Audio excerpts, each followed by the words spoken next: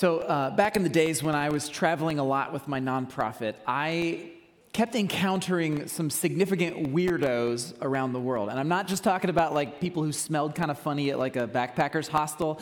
I'm talking about, I'll call them weirdos of the faith, okay? I met a lot of weirdos of the faith, people whose dedication to Christ, dedication to the church was like borderline extreme.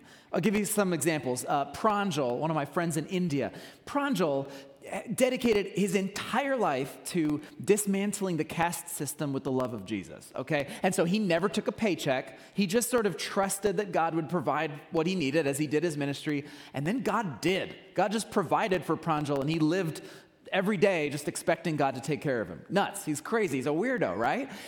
Extreme. Or Ira, my friend in Ukraine. Ira, she grew up in a culture that wanted to keep all weakness completely hidden in the shadows. She dedicated her life to bringing that weakness and stuff into the light. She served people who were in need, kids with disabilities, even though everybody in her community thought that she was nuts. She's a weirdo, right? Weirdo of the faith. I could talk about Pastor Fred in Kenya. Pastor Fred graduated at the top of his class in seminary. He could have gone on to do anything he wanted to do, but instead, he moved into East Africa's largest slum and began dedicating his life to young adults and trying to help people emerge out of poverty with the love of Jesus. I mean, he put himself in literal harm's way day after day, at risk of getting ill. There's a lot of sickness in Kibera. He was at risk of there's violence and robbery in that place, but he willingly moved in. What a weirdo, right? I'm just trying to say, I met a bunch of extremists like this, people that seem to me like extreme weirdos. I mean, nobody gives up that much for the gospel, right? Realistically, I mean, yeah, you give, you're generous, sure, but you don't give it all. You don't give everything. Or you don't put yourself in harm's way. Nobody would willingly do that, right? That's extreme. You serve, but you don't sacrifice everything, right? That's the way that we would think. These people are weirdos. At least that's what I thought at first. But as time went on, it just kept on happening. Like I kept meeting people like Pranjal and Ira and Fred, a bunch of people over and over. I began seeing so many people who were all in, and I mean all in for Jesus. People making tremendous sacrifices in their life for their faith as if it was the most ordinary thing in the world. And that's when it began to hit me. I had this moment. I can remember just thinking, hold on a second. What if these people were not the weirdos after all? What if they're not the weird ones? What if these extremists of the faith are actually normal? What if they're normal? What if dedicating your whole life to Jesus is an ordinary response to what he has done for us? Again, this is when it hit me. What if we're the weirdos? Right here in suburban American Christianity, what if we are the weirdos for treating our faith as an afterthought? What if we are the weirdos for having our commitment to Jesus go just about as deep as our Instagram bio? Like, what if that's actually weird? What if, when it comes to following Jesus, we're the weird ones? This question, this way of flipping things around in my mind, it has transformed my faith. It's transformed me. It's transformed the way I think about faith. It changed the trajectory of my life. Frankly, this question is the reason why I am a pastor today. Because if we are the weirdos, if we are actually the weirdos here, and I think that we are, then we've got some work to do. We've got some work to do because our faith should not be so shallow, right, as American Christians. But not just that. If we are the weirdos, if we are actually the odd ones for having this be what our faith looks like, then we are missing out on some of what my friends that I met around the world have in abundance. Deep joy, fulfillment, peace, purpose, abundance, rich presence of God in their day-to-day lives. These characteristics defined these guys that I met around the world. They may have struck me as weirdos at first, but as I look around at our culture today and I think about how much anxiety and depression and mind-numbing distractions we have day to day, I think, I kind of want some of what they have. Don't you?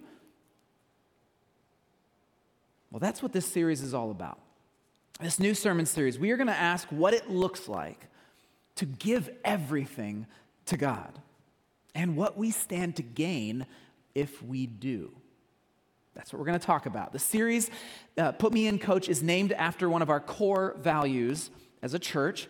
Marcus already mentioned it, but our core value, one of our core values, is Put Me In, Coach. And I have to clarify that there's a comma there. This has nothing to do with where you sit on an airplane. It's not Put Me In, Coach. It's Put Me In, Coach. All right, we got that clear? All right, good. Here's the way we describe this value. Look, we will not sit on the sidelines. We won't sit on the sidelines when God's Spirit is moving. We are, as a church, activistic. We are engaged. We are passionate about using our gifts and our resources to heal this broken world in Jesus' name. Put me in, Coach. I don't want to sit idly by.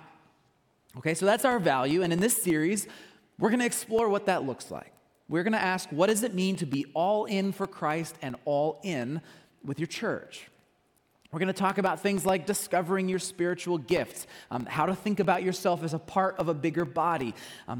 What does it look like? How much joy and abundance might we be able to discover if we put it all on the line? And so to do that, to kind of guide us as we talk about all of these things, we are going to look at just 18 verses in a very specific part of our New Testament, the book of Romans. We're going to look in Romans 12, and there's just a few verses that are going to give us a lot to chew on. So if you want to turn there with me in your Bibles, that would be awesome. Page 944 in the House Bibles, Romans 12, starting in verse 1. Turn there, and as you're doing that, I'm going to pray for us. Well, Father God, I know as we talk about this that there's a temptation for us to feel perhaps a little guilty. Maybe we feel like we're not doing enough, or it's about, we're not performing enough in our faith, or whatever that is. I pray that you would just sweep that all aside for us, God, because I really do believe you are offering an invitation to us, an invitation to experience something that is far more rich and deep and powerful than the faith that so many of us tend to fall into. So God, would you open our eyes to what's possible? As I preach, would you help me to just disappear and allow your Holy Spirit to remain? Would you give us ears to hear what it means to say, put me in, Coach, when it comes to our faith? God, guide us, speak, I pray, in the name of Jesus. Amen. Amen. So let's get a little bit of background here to Romans 12 before we read. If you're not familiar with the New Testament, the book of Romans is actually a letter that the Apostle Paul wrote to the church in Rome. And in this book, he sets up a lot of really, really deep theological concepts, okay? The first 11 chapters of the book are where he establishes some major ideas, like what Jesus accomplished on the cross and how Jews and Gentiles are now one in him, and what does it look like for us to experience salvation? All that stuff he sets up in the first 11 chapters. And then here at Romans 12, Paul turns a huge corner, because at this point he basically starts saying, all right, so all of that is true, now what? Now what? What do we do as a result of all of this? And so these 18 verses that we're going to look at, this is the beginning of the rest of the letter, of the letter to the Romans. And they are hugely important verses, which is why we're going to take it so slowly through these verses.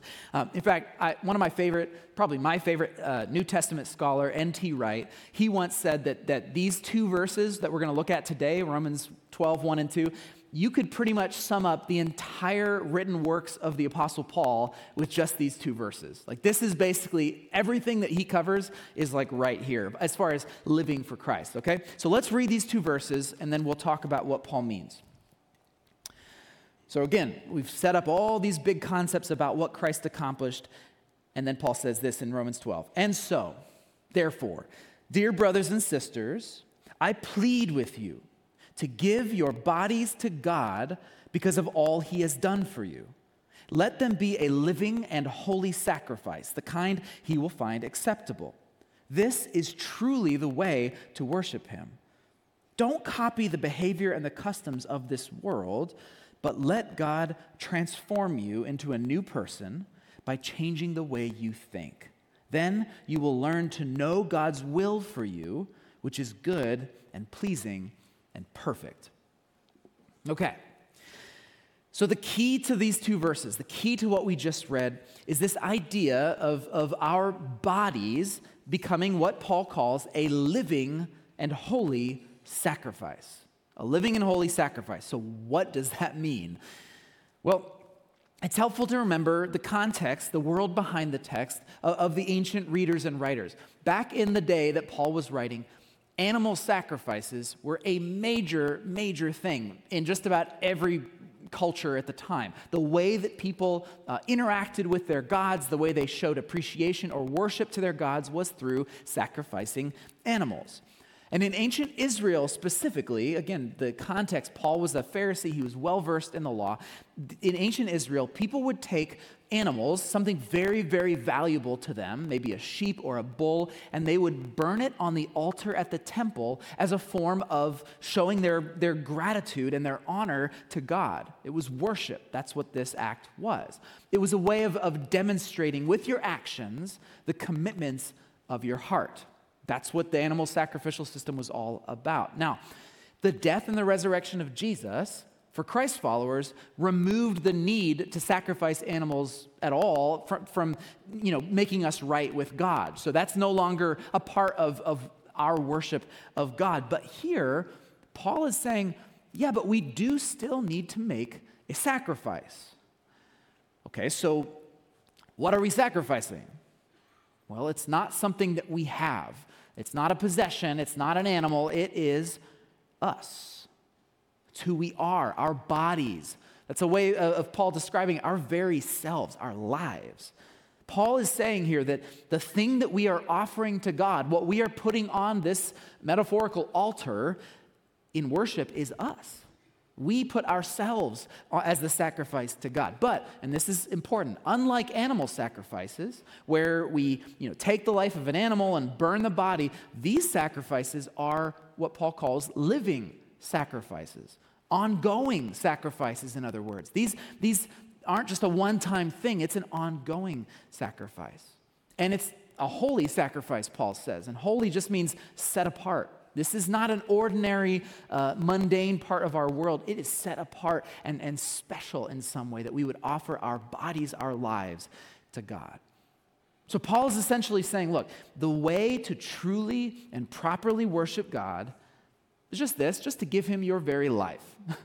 It's a pretty big deal. This is a pretty extreme thing to say, all of it. That is what worshiping God looks like. But what I find interesting is what he says immediately after this. The end of verse 1 here, the NLT translates it as, this is truly the way to worship him. But there's some discussion among scholars here because in Greek, literally Paul says that this is your logical or rational worship. He uses the Greek word logikos, where we get the word logic. And it's a bit of an odd thing to say because normally when we think about faith, we think of it as the opposite of rationality or logic, right? It's you believe in something unseen. That is the opposite of logic. But here Paul is saying, no, giving your whole self to God, your entire life as a sacrifice, that's the rational thing to do. That's the logical thing for us to do. Why? Well, because of what he's been saying for the first 11 chapters of Romans, right? He's been setting up this whole idea that the God of the universe has made a tremendous sacrifice to bring us into relationship with him. He entered into our world as Jesus Christ to set us free. He gave his very life on the cross for you and for me. And so Paul's argument is, look, it is not logical or rational, excuse me, it's not logical or rational to consider such a monumental truth and respond with, oh, neat. Okay, that's great. No, it's so cool. I think I'll join a social club that I'll attend a couple times a month. Or, I might give a few bucks here and there when I feel like it if I've got a little bit left over. He's like, no, what are you talking about? That's not rational. That's not logical. The creator of time and gravity. He reshaped the fabric of reality for you because he loves you so deeply. The only rational way to respond to that kind of sacrificial love is to give him all that we possibly can in return, which in our case is everything. Everything, our lives. Again, these people that I was meeting around the world, right? They got this. They understood this. They understood that there is nothing more worthy of their time or their resources or their attention or their energy than the purposes of our God. Turns out they are not weirdos at all. No, they're the only logical ones. They're the only rational ones for responding to the love of God with complete and utter surrender. It just makes sense, in other words. Dear brothers and sisters, Paul says, I plead with you to give your bodies, your lives to God because of all he has done for you.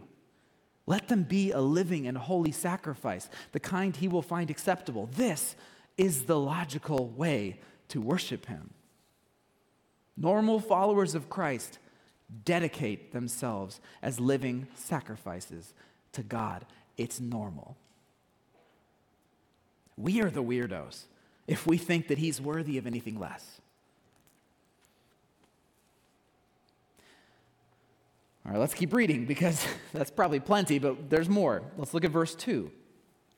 Paul gets into here, he starts describing what this kind of all-in sacrifice actually looks like in our lives. He says this.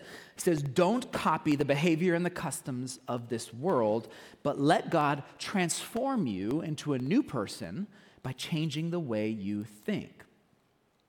Now, what he's talking about here, I think, is something that it's kind of a spiritual sounding word. We use it sometimes in church circles, but I think he's talking about what we call sanctification. Sanctification, which I'll define as the process of becoming more and more like Jesus.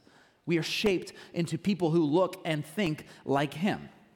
That's sanctification. Now, before we believe, before we first surrender our lives to Jesus, we are, by definition, stuck.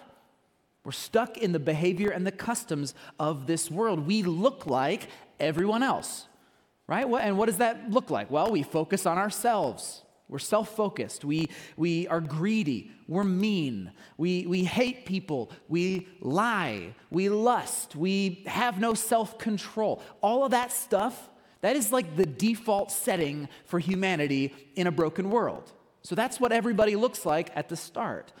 But when we choose to follow Jesus, when we choose to set our lives aside and basically sacrifice our old selves and our desires, well, things begin to change. We begin a process of transformation, of sanctification, where God's Holy Spirit actually changes not just what we do, but how we think, how we see the world. It's a transformation that makes us look different than the world around us. We start seeing people the way Jesus sees them. We begin thinking in terms of new creation, right, which God is bringing up around us. We start seeing new creation everywhere we look. We're not just generous and kind. We actually want to be generous and kind. We begin to care for people that the world says we should hate and exclude. We grow in self-control. We master our animalistic urges. And we start demonstrating self-giving love to everyone we meet. In other words, we do become weirdos. But we become weirdos when compared to the values and the behaviors of our broken world.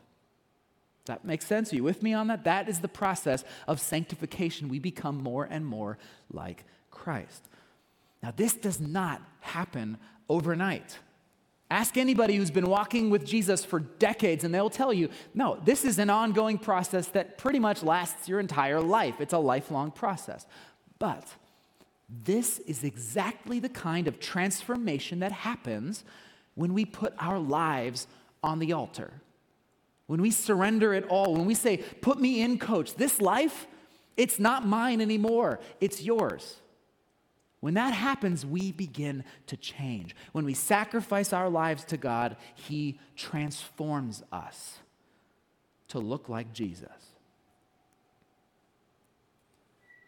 So it starts with sacrifice. It leads to transformation. And then Paul says this at the end of verse 2, then we learn God's will for us. We learn God's will for us. In other words, at this point in the process, this is when we begin to discover our purpose, our destiny even, beginning to realize the reason that God made us in the first place. We talk all the time at Grace about every person being created uniquely with a purpose, something that is just for you to do, to be a part of healing this broken world in Jesus' name.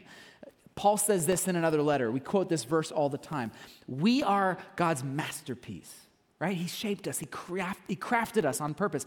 He has created us anew in Christ Jesus. There's that transformation, that sanctification, so that we can do the good things that he planned for us long ago. In other words, there's a reason that you are here. You're not just here to live your life and die. You are here for a purpose. And you discover that purpose as God transforms you to look and think and act like Jesus. And that transformation begins when you take the bold step of sacrificing your entire life to God. Put me in, coach. Those weirdos around the world that I met, those extremists of the faith, they were all a part of changing lives and healing the world and transforming this world and making a difference. They had found their purpose. And at first, I thought the reason they could have such deep impact was because they were cut from a different kind of cloth. But now I understand that level of world change is exactly what we should all expect when we put our lives on the altar, like they did. And we say, again, God, this life is yours now. It's not mine anymore. So that is how Paul starts Romans 12. He kind of throws down the gauntlet and he says, look, if we want to know why we're here, then we must be all in for Jesus.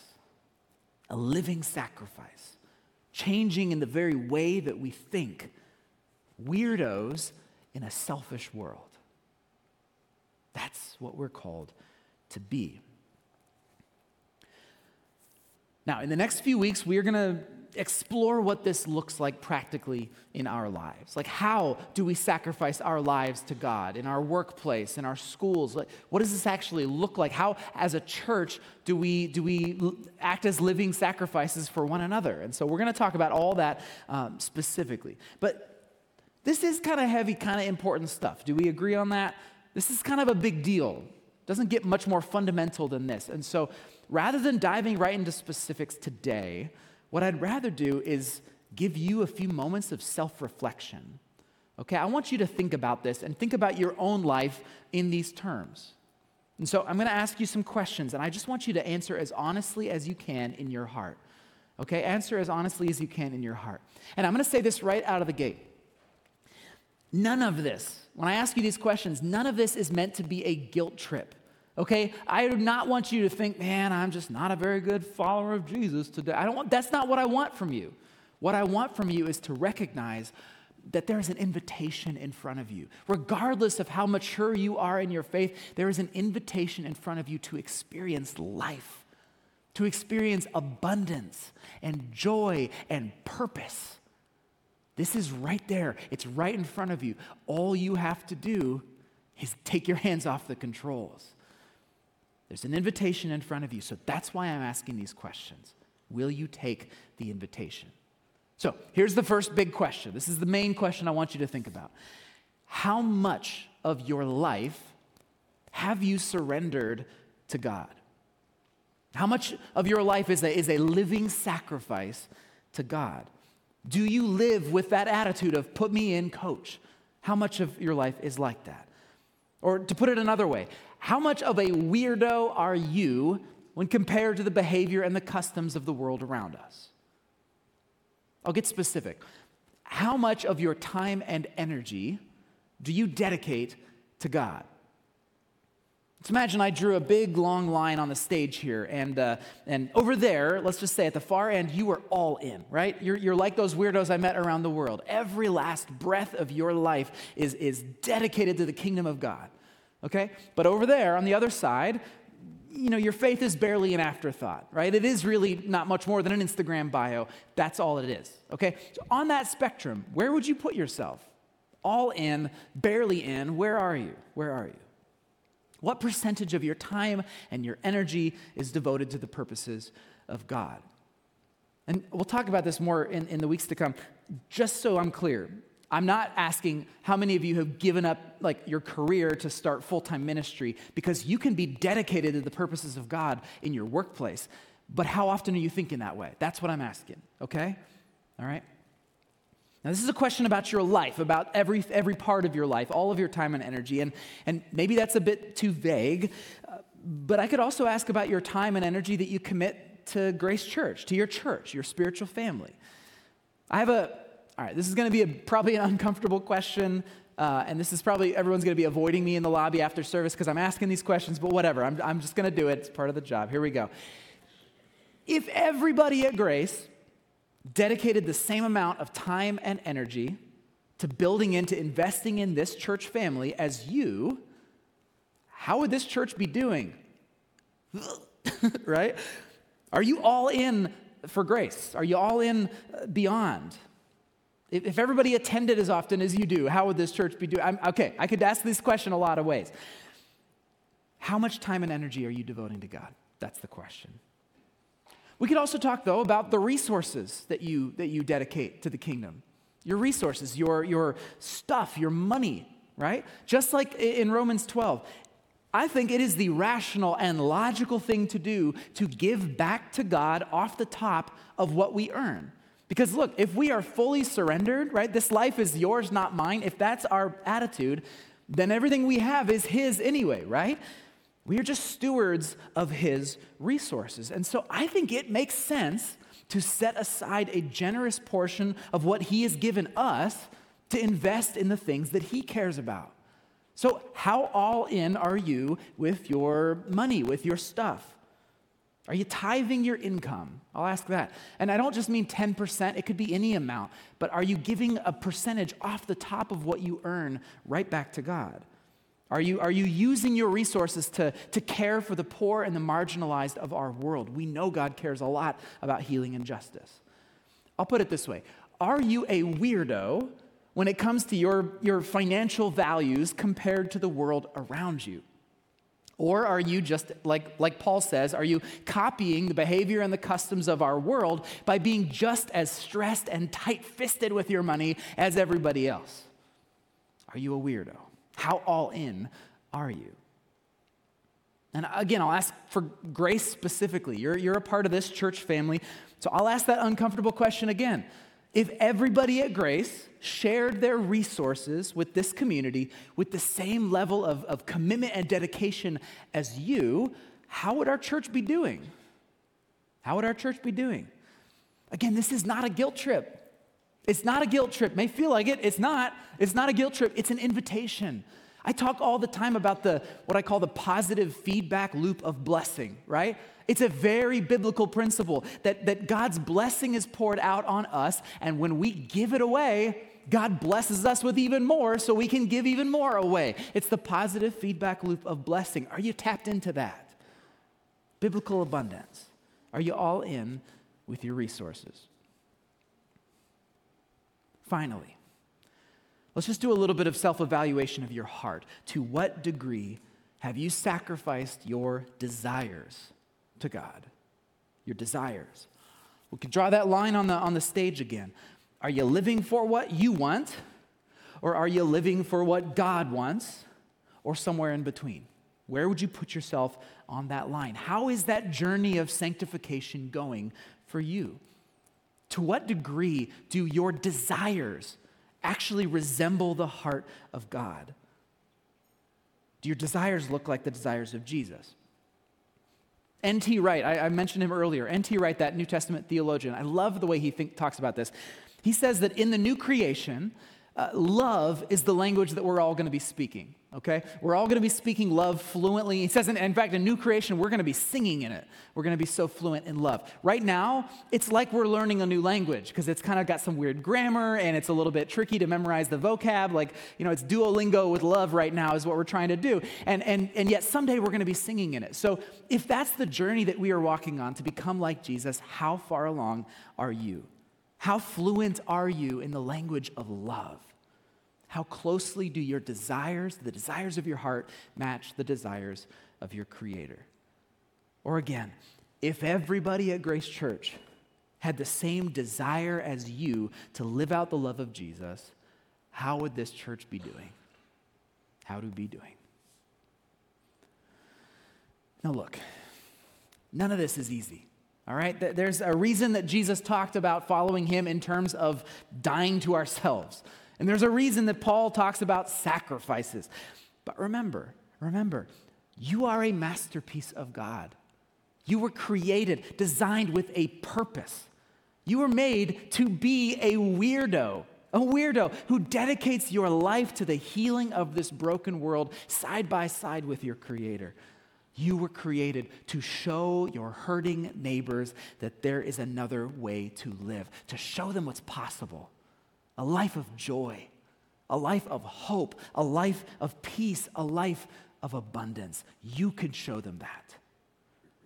It may involve dying to yourself, but being all in for Christ, being a living sacrifice, it is truly the only way to come alive. Let's pray. Well, Father, again, this is hardly an easy thing for us. Kind of the whole point is the fact that this is not easy. This is difficult. Paul would not have had to spell it out so clearly if this was an easy breezy thing for us to do. And so, God, I pray against any spirit of discouragement with this idea that we're not doing enough or we're not far enough along our journey. Would you just dispel that from our minds and let us just see that gleaming invitation to experience the kind of life that you desire for us, fully surrendered, fully committed, and just resting in who you have called us to be, to your abundance, your joy, your life, your love. We want to be that kind of church, and we want to be that kind of individuals. So, Father, we trust you to walk with us. Keep sanctifying us, God, with the power of your Holy Spirit. We pray these things in the name of Jesus. Amen. Amen.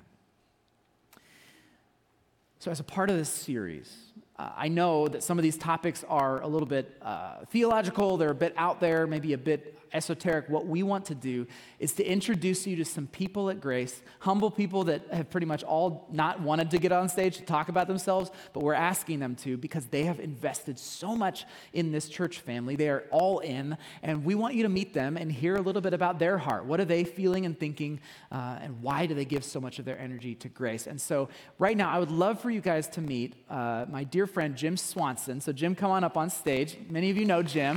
Would you welcome him? Thank you. So Jim played a significant role in helping to build the set for The Music Man. And another Jim, we call them Jim and Jim, as you would, Jim Fansler was going to be a part of this interview. He's not feeling well right now. He's in the hospital. So if you could be praying for Jim, that would be amazing. But Jim Swanson graciously offered to solo this interview. Jim, I know you always talk about how many other people have helped to make this set possible, but you literally could have slept here and put a cot in the back because you were here so many hours. Tell us a little bit about what you did to make this set a reality. Well, you're right. There were a whole lot of people that had a lot to do with putting this together. I kind of coordinated things a little bit. And as Barry mentioned, Jim Fansler was the sign painter, and that kind of made all the pieces just stand out. John over here was here a lot of hours, and Nathan Manlove was here nearly every day. So just a whole lot of people were involved. Most of the set pieces that you see were things that we had used in previous things, like the rotating stage went back to Sound of Music when we did that in 2011. We had to replace the casters because the rubber had deteriorated, but it still rotates, so that's good. And one of the challenges we found was getting the roof up on the library. It's about 18 and a half feet in the air, and that was a bit tricky, but it's up there and it's stayed up there, so that's good. Hasn't fallen even once. Yeah. That's good. That's good. So Jim, I know that this is only one small part of what you've invested in this church family. You're an usher. You show up at so much. You're such a huge part of this church family. Why is it such an important thing for you to invest in your church? Why do you do it? Well, a lot of it goes back to my parents. They were very involved. And so I grew up being involved in the church. And when it came to Grace, I guess my first experience was Paul Thompson said, "Can you build a kiosk for a coffee or to serve coffee?" Mm-hmm. So that went back to the warehouse days. So it goes back a long ways. Yeah. And you've been behind the table saw ever since. Yeah. That's awesome. A lot of sawdust. That's right. But obviously, your investment in this church comes from a deep well of your investment in the purposes of God. You love Jesus, and you want to be all in with him in so many ways. I've heard you say as much to me.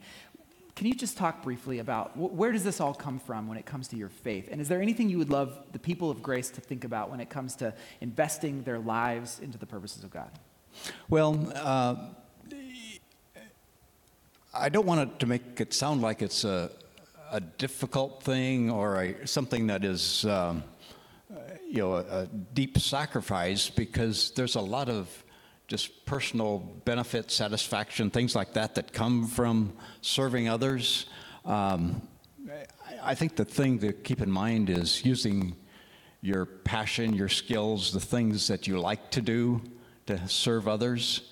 And I happen to do woodworking, but there's all kinds of other things that can be used for God's glory.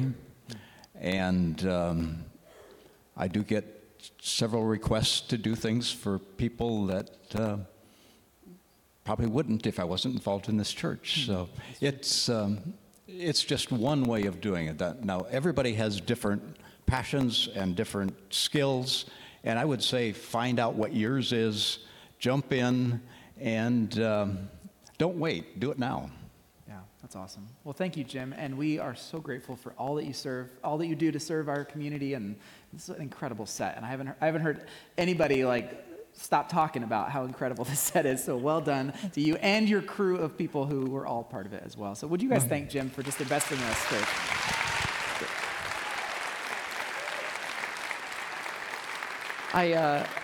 As you were speaking, Jim, I was just thinking, if we asked the question of if everybody was investing as much time and energy in their church as Jim, how would we be doing? And I realized we'd have church on the moon by now. We'd be doing incredible. So, guys, we're going to sing one more song, or listen to one more song, and I suppose sing if you want to. But I just want to give you an invitation just to think again about what is God inviting you into? What is the Spirit asking of you? Not out of some kind of big sacrifice of pain, but what is he inviting you into to experience the joy and the life and the abundance that comes from giving your life to him?